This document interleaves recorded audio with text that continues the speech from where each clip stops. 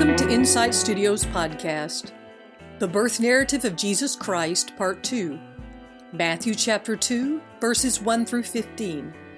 Your presenter today is Pastor Kimberly Orr. All right, I have 10 o'clock. I want to be good with your time. And so let's begin. Let us pray. Holy God, Father, Son, and Holy Spirit, we thank you, and praise you for being our living Lord, for bringing us in this season of the new year. Lord, may we taste and see that you, O Lord, are good. Thank you for the creation of the world. Thank you for giving us your word. Thank you, Lord Jesus, for being our living word. Thank you, Holy Spirit, for enlivening your word for us.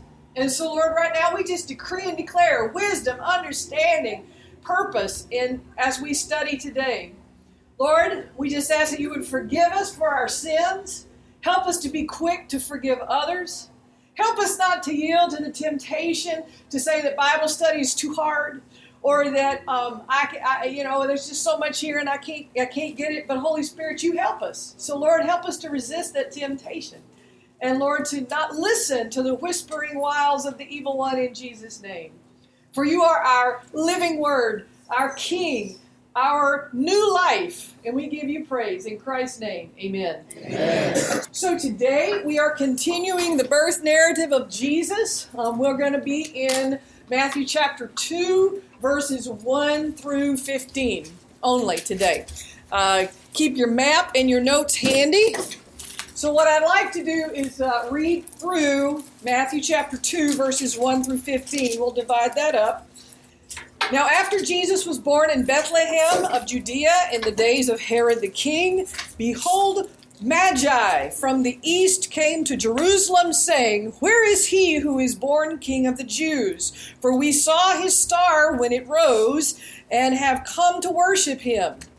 When Herod the king heard this, he was troubled, and all Jerusalem with him.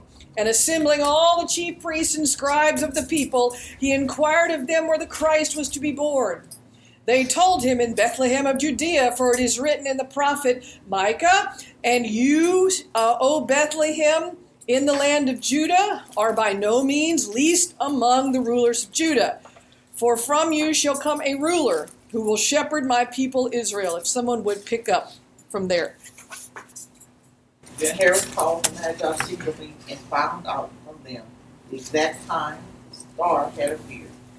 He sent them to Bethlehem and said, "Go and make careful search for the child, and as soon as you find him, report to me, so that I may go and worship him."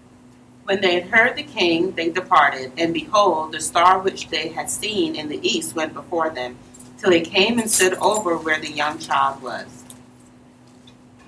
When they saw the star, they were overjoyed. On the coming to the house, they saw the child with his mother Mary, and they bowed down and worshipped him. Then they opened their treasures and presented him with gifts of gold and of incense and of myrrh. And having been warned in a dream not to go back to Herod, they returned to their country by another route. Now when they had departed, behold, an angel of the Lord appeared to Joseph in a dream and said, "Rise, take the child and his mother, and flee to Egypt, and remain there until I tell you, for Herod is about to search for the child to destroy him." And he rose and took the child and his mother by night and departed to Egypt, and remained there until the death of Herod. This was to fulfill what the Lord had spoken by the prophet, "Out of Egypt I called my son." All right. So this is the beginning of the story that Matthew records. Now, how does this story, do you think, link up with all that we've learned so far? Think about the genealogy and the purposes of the genealogy in Matthew, with it being the royal line. It ends with Joseph, and then moves, and his book ended by Jesus. He's the most important figure, right? And then we moved into the godly examples of Mary and Joseph.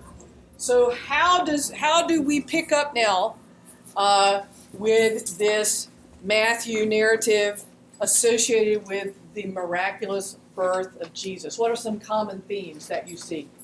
Well, I see that God still speaks to Joseph in dreams. Yes, Joseph is still a dreamer, just like his namesake from ancient times, right? Joseph the dreamer in the book of Genesis.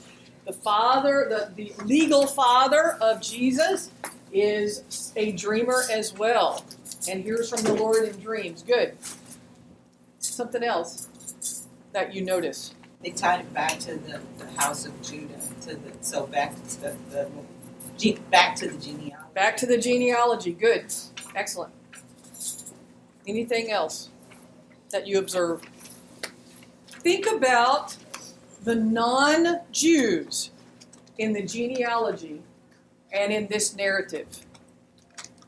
So who are the non-Jews in the genealogy and in this narrative we just read? In the genealogy, it was women. Mm-hmm. The women? Yeah. Good. And it was actually women that did good. Right, absolutely. So even though they were outside of the Hebrew fold, they were considered righteous women because of their association, right? And they did righteous things. Who are the non-Jews in the story we just read? The Magi. The Magi, right. Where did they come from? It says the east. All right, so now let's look at your map. So if you look on your map, the big part of the map shows Jerusalem, right? See Jerusalem and Bethlehem circled right in the center? Bethlehem is about 8 miles or so, 6 to 8 miles from Jerusalem. So they're essentially, Bethlehem is a suburb of Jerusalem, okay? And if you look up on that same map, go north, what do you see? It's underlined. Nazareth. That's a fur piece, all right? That may have taken them about 8 to 10 days to walk from there to there. Okay, it is barren. It is a little more green at the north up there, and as you come south and go down and back up to Jerusalem, Jerusalem was a fertile plateau, but in between was not quite as fertile. Let's just say that. But it would have been about an 8 to 10 day journey between these two cities. Now, what we find out in the narrative is that the Magi, and wise men is not a good narrative, not a good translation. It's Magi. We leave it alone as to what's actually there. And so if you look over to the smaller map B, over to the left-hand side on your map, you see that? And you see the circle around Alexandria and Jerusalem, and if you look just to the right of that, you see this word Parthia. Do you see that underlined? That's in what became, that northern part is where Iran and Iraq are. Okay? The Kurdish parts of modern-day Iraq over to Iran. The word, yes? Why wise man is not a good term? Because it doesn't fully explain what Magi were, which I'm about to tell you what they were. And that's okay. No, you're good. It's an excellent question. Excellent question. Wise men just doesn't cover it. It's just a weak, that's a very weak translation. Magi are Zoroastrian priests out of Iran or Iraq. Remember the Babylonian captivity of the southern tribes, what became known as Judah, in about 580 BC? The southern tribes of the people called Israel were taken into captivity into Babylon, which is in southern Iraq, modern-day southern Iraq. They were there for some 75 years. The majority of them stayed there.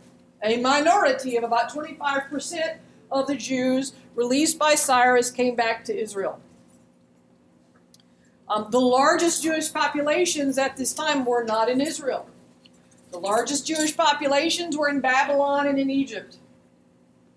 There was some sharing of information, shall we say, between the Babylonian culture and Judaism. There is a religion known as Zoroastrianism, which is still a modern religion. It is one of the few monotheistic religions around, although I would call them dualist rather than monotheistic. They share some moral base with Judaism.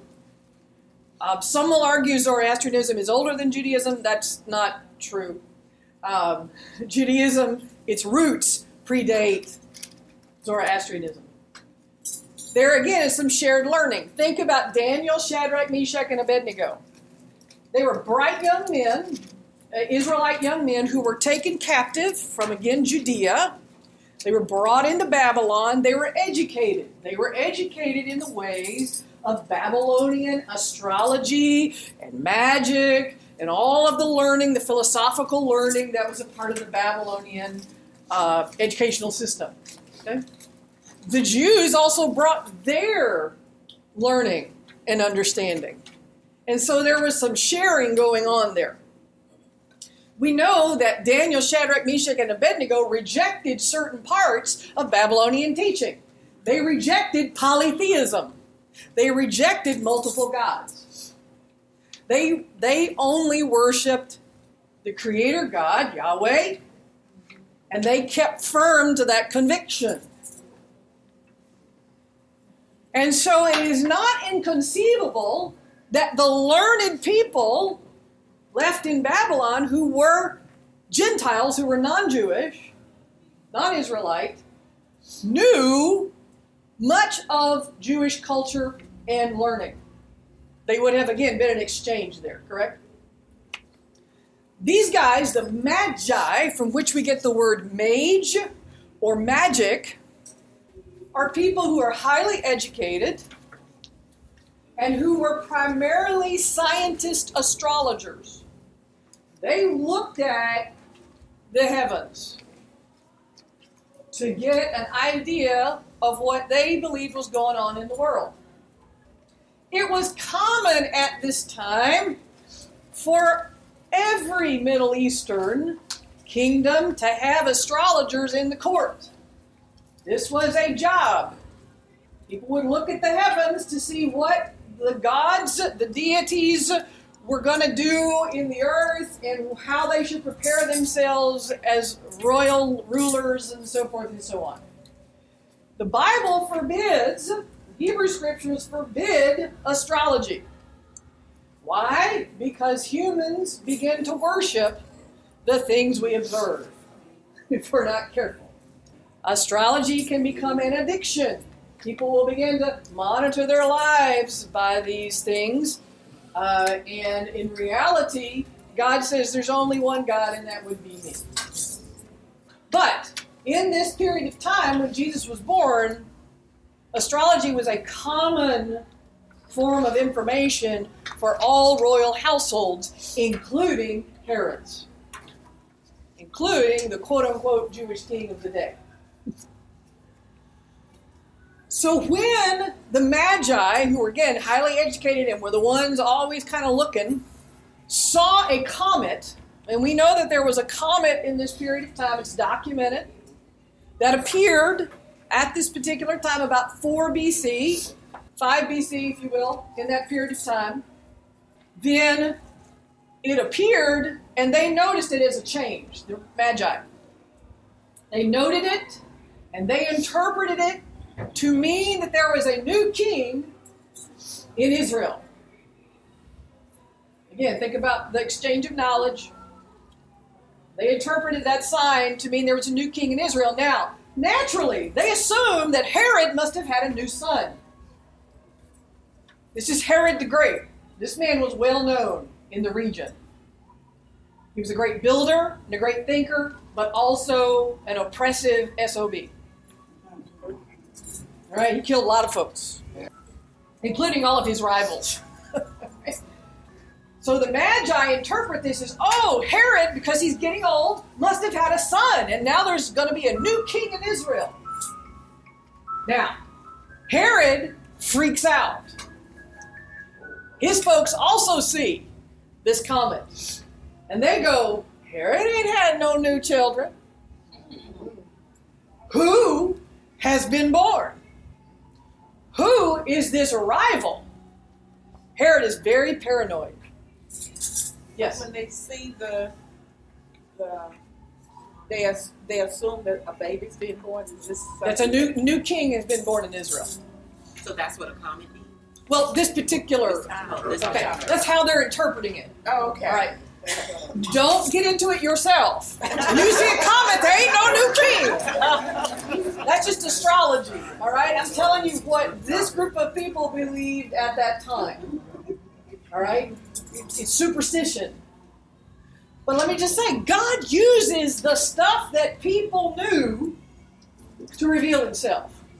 He will take what is common and use it to teach about himself. Okay, so everybody's looking at the heavens. All the royal courts are using diviners and astrologers to say, what do I do next? Our political system looks at polls. That's our modern divination. They look at stars. Okay? That would be the comparison. Okay. Again, so Herod gets freaked out. Especially when you see an entourage, and it wasn't 3 wise men, by the way. We don't know how many there were. There could have been 30 of them. This would have been a large entourage, weighted down with camel keepers, camels, servants, the wise men themselves, who would have been quite wealthy because they were in a position in court, again, where they were viewed in high regard. You come over the crest toward Jerusalem, everybody's going to notice. You couldn't miss this group. They wouldn't hidden. Okay? Foreign and weighted down and wealthy. Can't miss that. Okay? They've come to trade. They've come to talk to Herod, but they've also brought trade goods. Why did they say the 3 wise men? It's nowhere in Scripture because there's 3 gifts. It's a good story. That's what so that was lost. That's the way it's been interpreted. That's the way, many years later, it just became a great way to tell a story. Yes. But it's not actually in Scripture, as we just read. Do you see 3 wise men? No, they don't say. Translation is like, I like the New Living Translation. Right. Because it's plain, but every time you talk, you say stuff like, well, that's not right. I'm thinking to myself, I'm like, wow. So, what translation should I really read? You can do any of them, but here's What's the thing. best one, though, Dr. Okay, Pastor Kim? for Bible study, Yes, for Bible study. I would stick with anything from what I call New International Version over to Interlinear. So that includes New International, Holman Christian Standard, New American Standard, New Revised, New King James, ESV, English Standard, any of the interlinears. I would stick on that side of the world. Okay?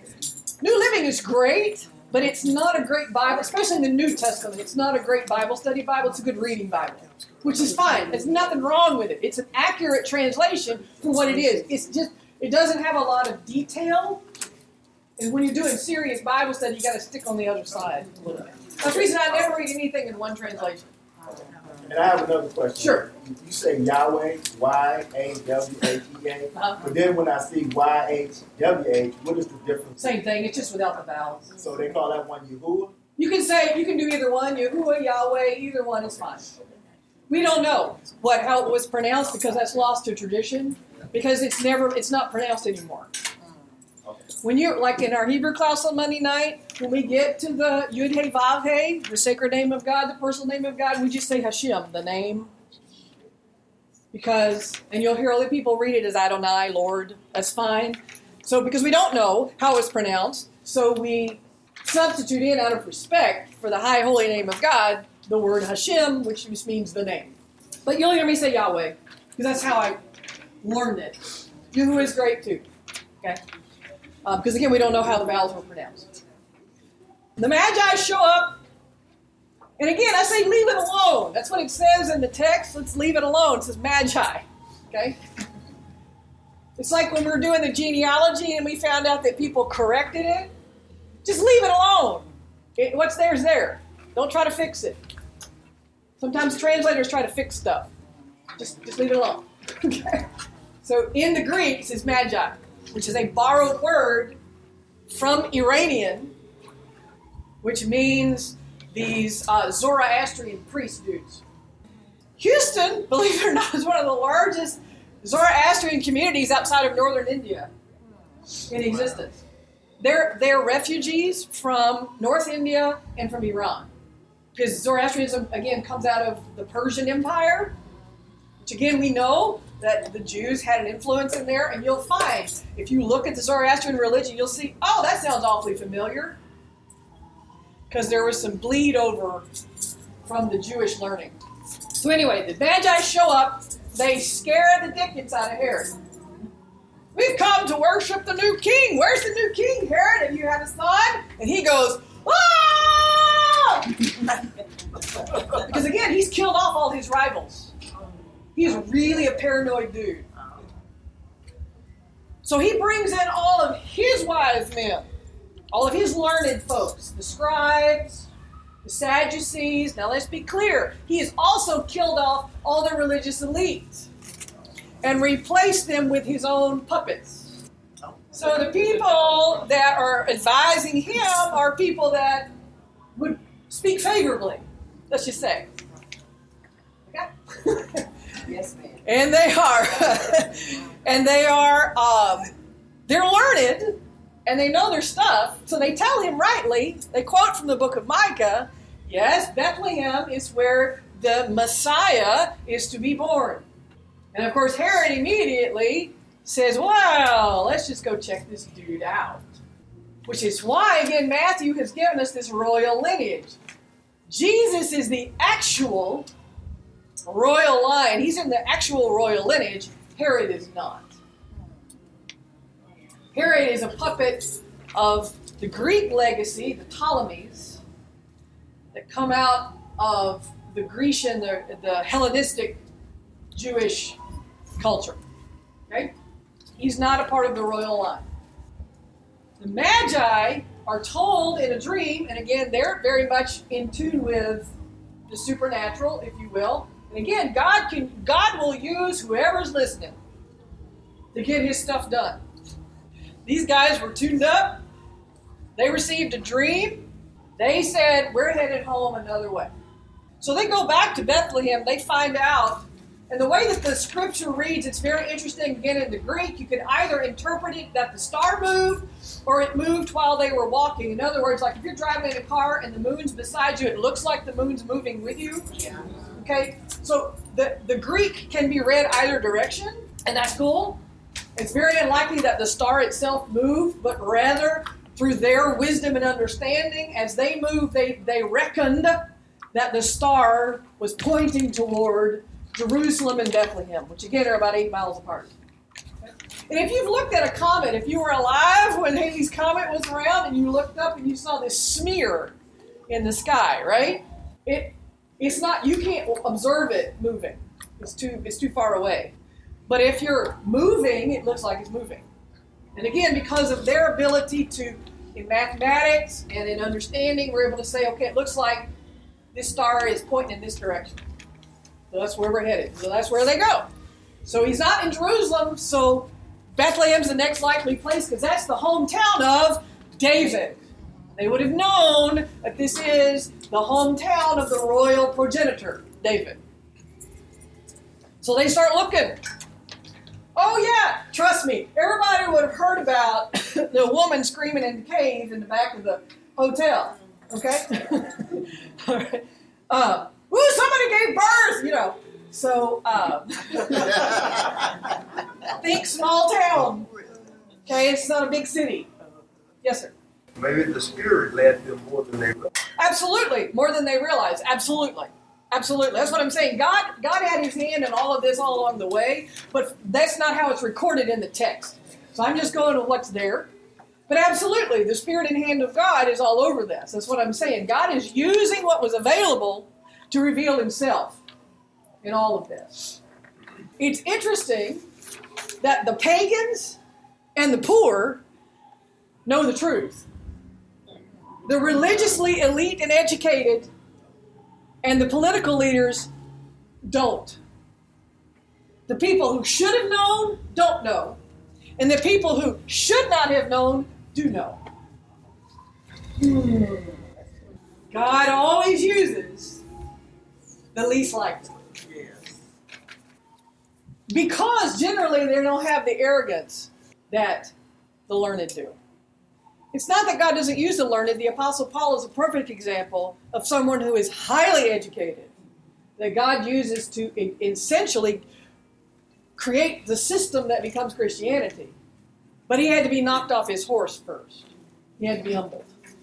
Had Herod been humble, had his wise men been humble, his scribes, his scholars been humble, they too would have understood. But they weren't. They were arrogant and full of fear. Arrogance and fear will always lead you in the wrong way. Yeah. Always, always. But truthful seeking and humility will always lead you to the right place. Honest seeking and humility will always lead you to the right place. That's the reason you should always say there's always more to learn. There's always more to know. You never have it all. You never have it sewed up.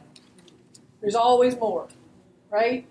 Like I challenge myself literally every day. I listen to a Hebrew podcast every morning on my way into work that challenges me to the nth degree. I have to sometimes listen to it 2 or 3 times. I'm sitting there going, wait a minute. You never know everything. So you're always learning. Had, again, Herod and his guys been willing to hear and learn, they too could have come to the truth. But they didn't. They were really more afraid of their power structure, and they were arrogant. So again, the Magi show up. They go and see Joseph and Mary and Jesus. By this time, Jesus is older. He's somewhere south of 2, because we find out next week. Herod goes out to kill them all. But we know he's a toddler probably at this stage, living in a house, not in the hotel stables. In the hotel garage would be the equivalent. Basically, Jesus was born in the garage, where they kept the livestock. It wouldn't have been this beautiful little nativity set, but most likely a cave. So what did that come about then? Artistic interpretation in European context. Yeah, it's why is Jesus white? It's the same thing. Artistic interpretation in the dominant context. I mean, it's just like the image of the cross. Every time I think about that, I'm like, nah, the cross wasn't like what you see. That's right. Maybe lined up down the side of the road. Yeah, there was the hill Golgotha, and he was probably up on it. Maybe not on top of it, but up on the side, because there would have been a whole slew of people. Just these 3 were clumped together and butt naked. Ain't no little cloth. Okay. Artistic. Exactly. Interpretation. And so there's the 3 wise men involved in that same category. There's the Magi. There's these folks coming from the east, from Iran, Iraq, somewhere over in that area, who knew about all of this going on. They could interpret the signs of the stars. God used that to get his purposes done.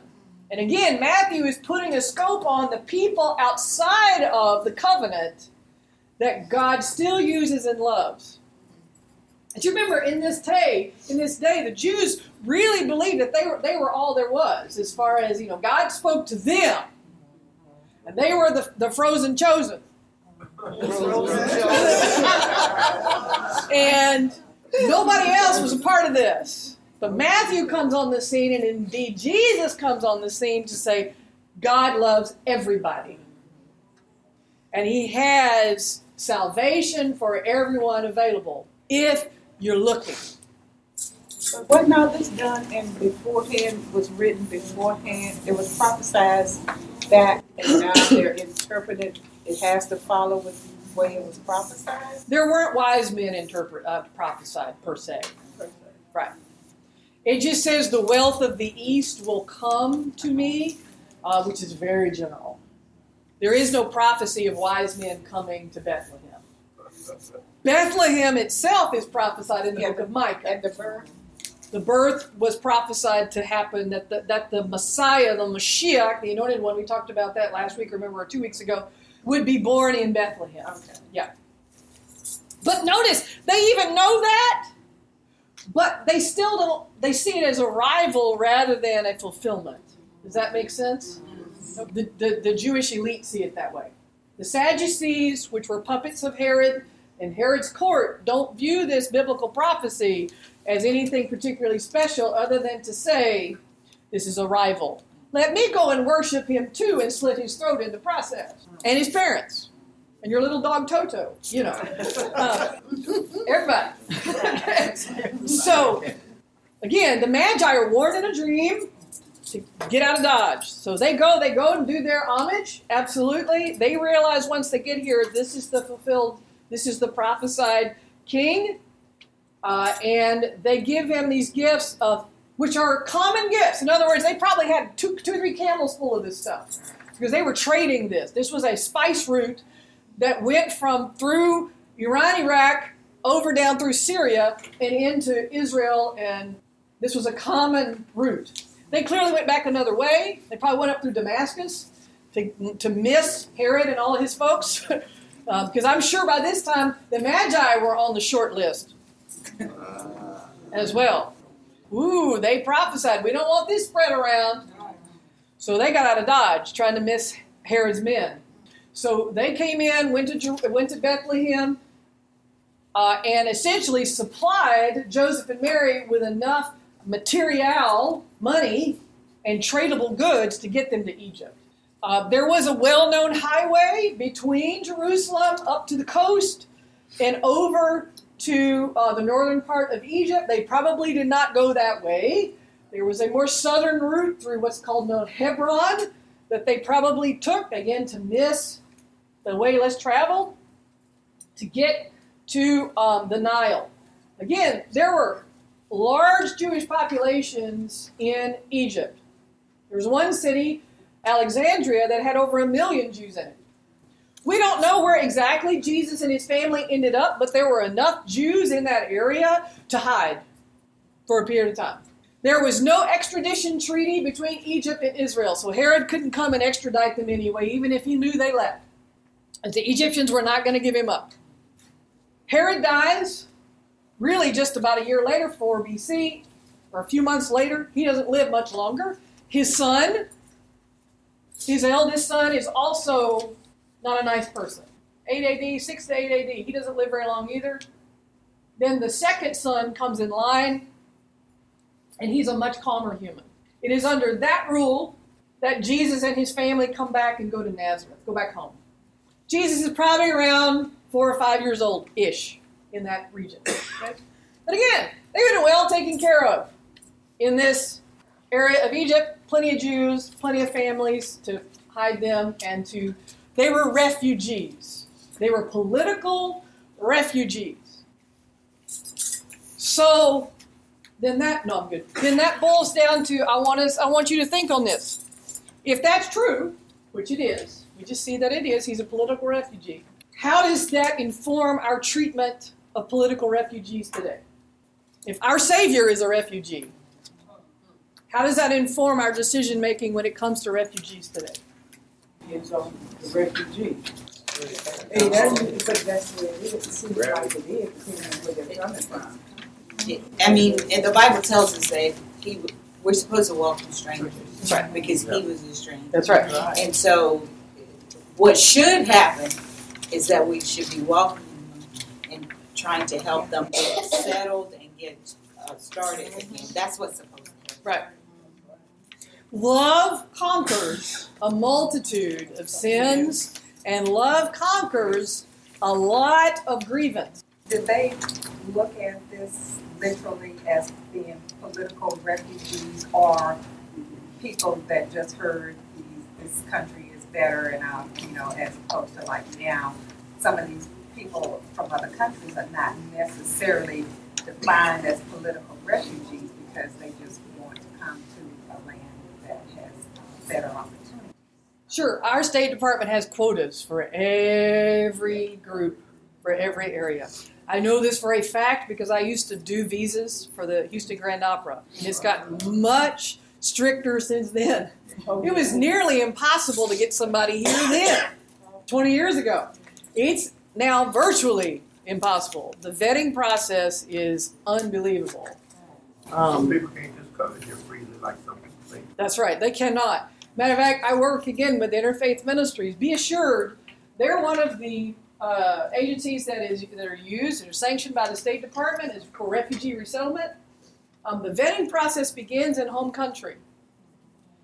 It takes 2 or 3 years to even get here. Through the visa process overseas, they're not just like opening the floodgates and people are just waltzing in like some people would have you believe. The vetting process is quite extensive. The paperwork is quite extensive. You have to be interviewed at the embassies, and your family is vetted, your workplace is vetted. Now, does that make sure 100% that nobody slips in that doesn't have another agenda? No. But does it limit it extremely? You bet. There are more, again, remember, there are more domestic terrorists, homegrown folks, than there are people coming in doing anything.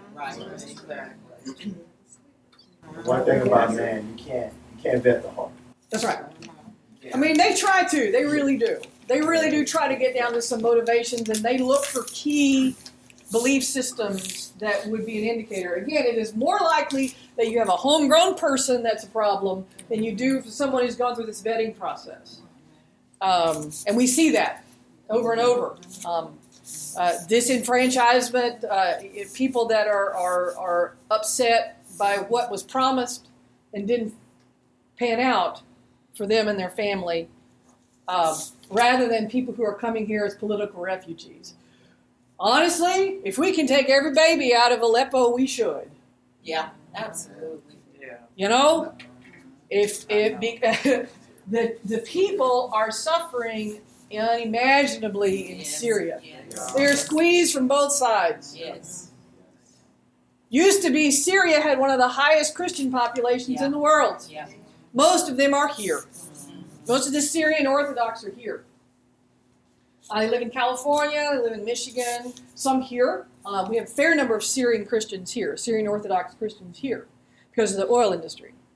It doesn't mean that you're stupid, but it does mean that you don't out of hand dismiss people who are political refugees. The majority of people coming out of the Middle East are political refugees. The majority of people coming out of El Salvador and Honduras are political and ideological refugees. I've done mission work in Costa Rica for many years. And the reality is people in Honduras and people in El Salvador, which are essentially failed states, if you live in a village and you don't have money, and your child becomes 12 or 13, the gangs, which drive around in black Suburbans, will come pick up your children if you don't have money to pay them off. So when they send their children by the thousands here, unattended, to some distant relative living in Arizona or Texas, they're doing it out of desperation. Nobody does that just cuz. Yeah. Okay. Absolutely. They would rather have them home, trust me. But the choice between the gangs picking them up for espionage and interrogation and God knows what else, especially the girls, risking them coming north on a train to some relatives, they'll do that. Yeah. We've kind of forgotten about the refugee crisis on the border, but it still is happening. Now, certainly not in the droves that it was, but it's certainly still, we receive thousands of unattended minors every year on the Texas border. And many of them are put into halfway homes that NGOs have put into place. This is an area where the Church of Jesus Christ can't turn a blind eye. Right. I mean, at the end of the day, we have some responsibility to be the hands and feet of Jesus. Because we don't want some other set of ideologies taking them over. Right. We need to be the ideology standing there going, Jesus loves you. That's right. And let me show you that Jesus loves you. It's not the government's responsibility at the end of the day. It's the church's. That's my own little personal thing. If the church took care of this, instead of building a bunch of buildings, we would have what we see when it comes to the gospel of Jesus Christ being the dominant force in our culture. But other ideologies get them first, and they're angry. Yeah. They're upset. Wouldn't you be? The only solution to that as trite as it sounds, is the love of Jesus. And how are they going to know the love of Jesus unless somebody not just tells them, but demonstrates it? The solution to our political issues has to do with the love of Jesus.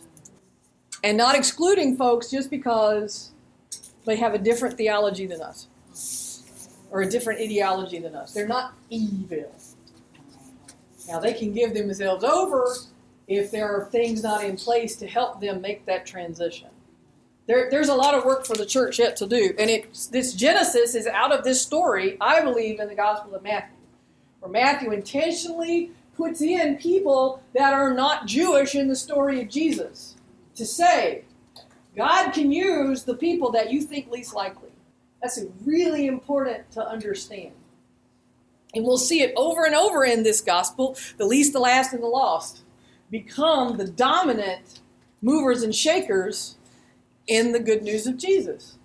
Look at the disciples. Good Lord.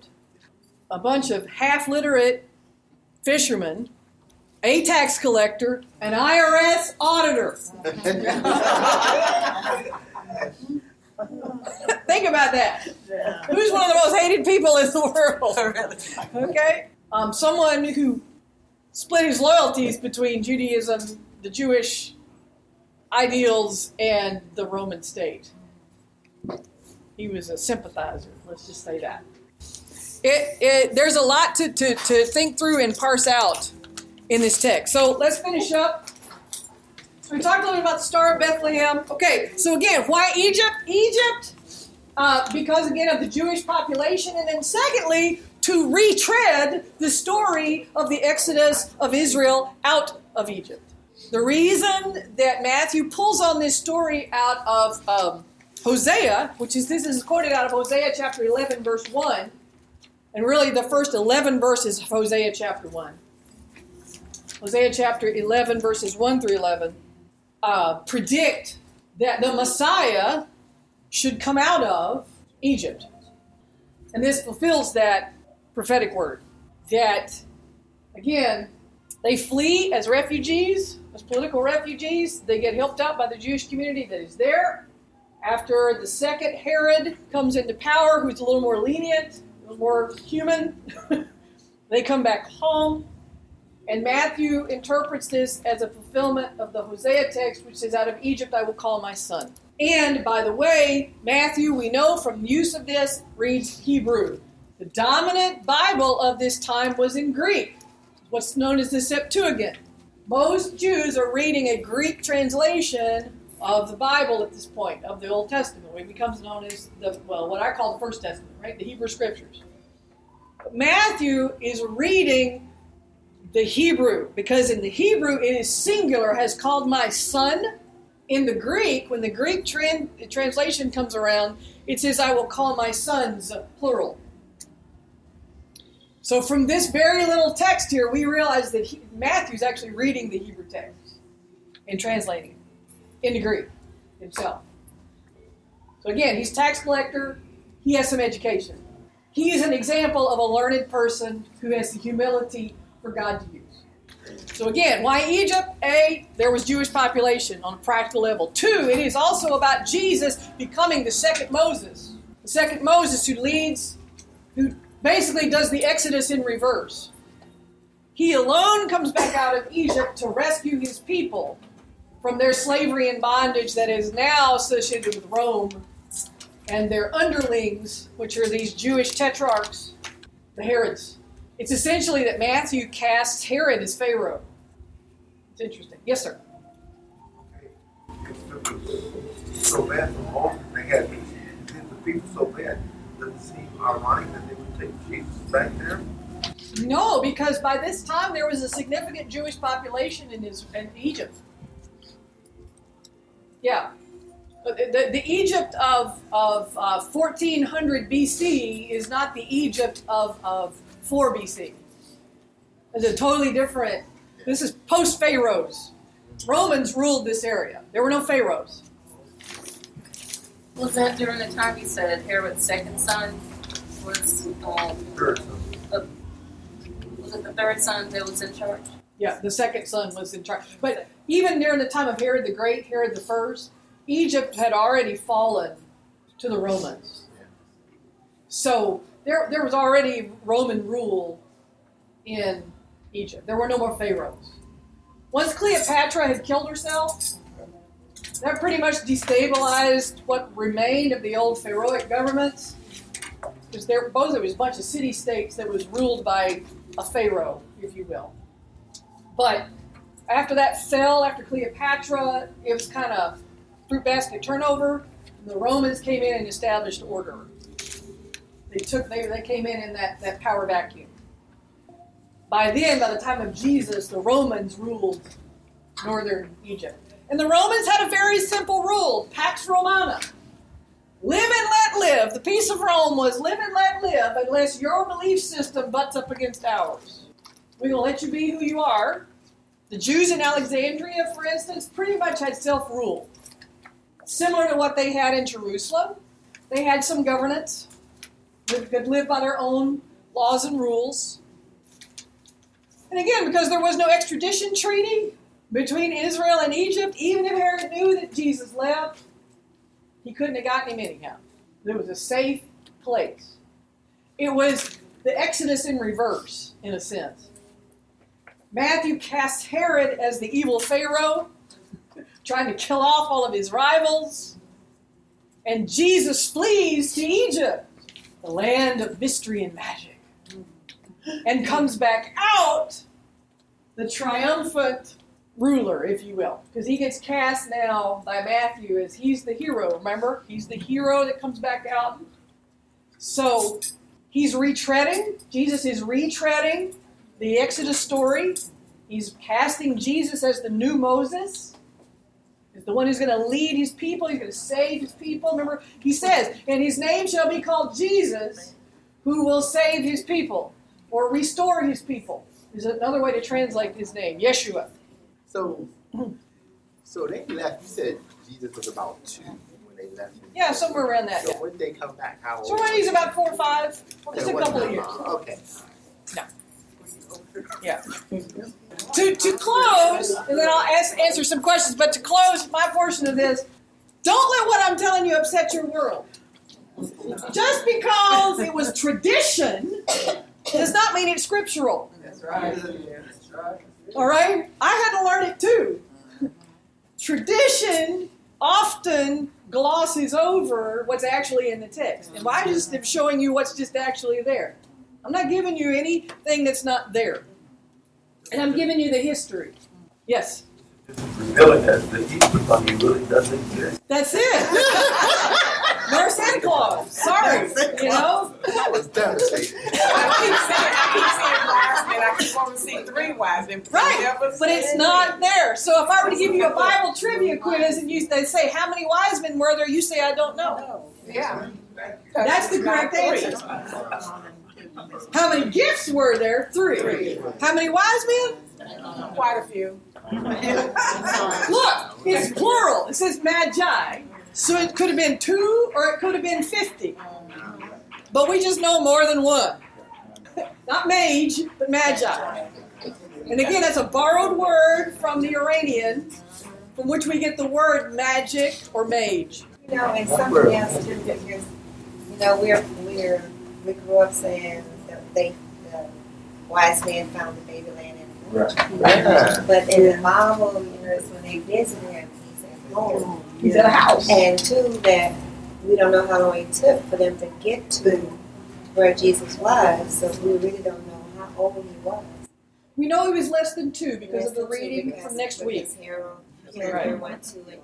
Yes. Yeah.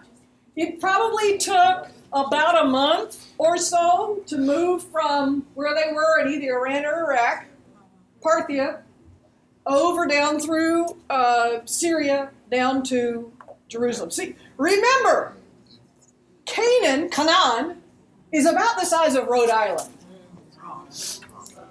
It ain't Texas. We're literally talking about the size of Rhode Island, this little area where all this is happening. Right?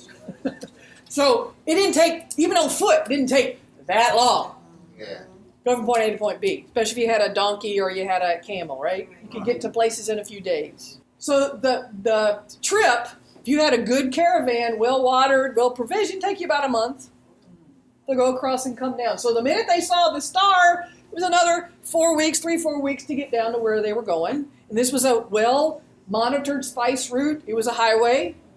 Yes? You know, Pastor Kim, you talked about that. I was thinking about my childhood, about the song, We Three Kings of Orient. Sure. So why did we learn all that in error? I'm like, because, you think about it, bringing gifts of frankincense, myrrh, and whatever else. I'm like, and like, okay, so this is not real. And I'm like, artistic interpretation. But for the the star sake was moving. Like we say, the earth is constantly moving, as you know. Right. So the star was, it probably had made it over to where the baby was by the time they got there, because the earth was steadily moving. And the thing is moving, but it's so slow compared to our perspective against physics. Okay, we got the angle going on here, and for us, it appears that it's moving like we can't tell it's moving. But the earth is moving, and we're moving on it, so it appears to move. Yeah. And that's cool. The point is that the thing appeared. Yeah, and the moment that it appeared, then that's when the Magi go, whoa! Something's happening over in Israel because of all these documents, and this is what we believe. And so they've parsed it out, but this is what this indicates, and say, well, we better get on over there, figure out what's going on. So I have a question. Sure. So really what... They actually saw the star. Yes. Jesus had already been born. Right, exactly. So he had been born possibly over a year, more than a year right. old when they actually saw the star. Correct. Okay. Yeah, see, there's no star at Bethlehem when he is born. I know, I'm messing y'all up big time. Notice the text. When the star appears, they leave. That's right. So he had already been born. Right. And we know he was a little over a year old at least, because of Herod's dictate. So I guess that's why they say ignorance is bliss. Amen. So did Herod know who he was looking for? Did he know he was looking for Joseph and Mary and the baby? Probably by then. By then they knew. But the thing is, they didn't know until the Magi showed up. Yeah. Now, again, his folks would have also seen this, and they may have interpreted it differently. But these foreigners would have been viewed as a group imbued with knowledge to be listened. They were allowed into the courtroom of Herod. Yeah. They were court officials. These were respected men, learned. And so, Herod's going to let them in. And when they hear the interpretation of who they viewed to be, folks who really had it going on with his interpretation of astrology, then they freaked out. Again, his folks had seen it, but they probably clearly interpreted it differently because, remember, they were yes men for the king. No, there's no rival. It's all good. It's all good. Exactly. So when these guys show up and actually verify there's something outside of it, remember the magicians in Egypt? And how they were yes men? So are the scribes who were talking to Herod. Oh, no, that's fine. Look, we've got better wisdom. Here, let me show you what this really means. So it's again sort of Egypt in reverse. Herod cast as Pharaoh. The scribes are the magicians. And it's actually the people who shouldn't have known who know. God can use whoever he wants to. But people that are, again, in spirit and in truth. People who are honestly seeking the truth and are humble. God will use. The arrogant and the fearful, no. Yes, ma'am. Actually, that just goes to say, because the Bible says you must be as a child to believe. That's it. And political people are not as children. Learned people are not as children minded. They're not going to see it. It's hard for them to understand. Because they must dissect it. They must understand it. It must come to them how they feel about things. But a child takes it just as it is. Now, again, this is not a condemnation of learning. No. Yeah. It's how one views learning. Because, again, Matthew's learned. Paul is learned.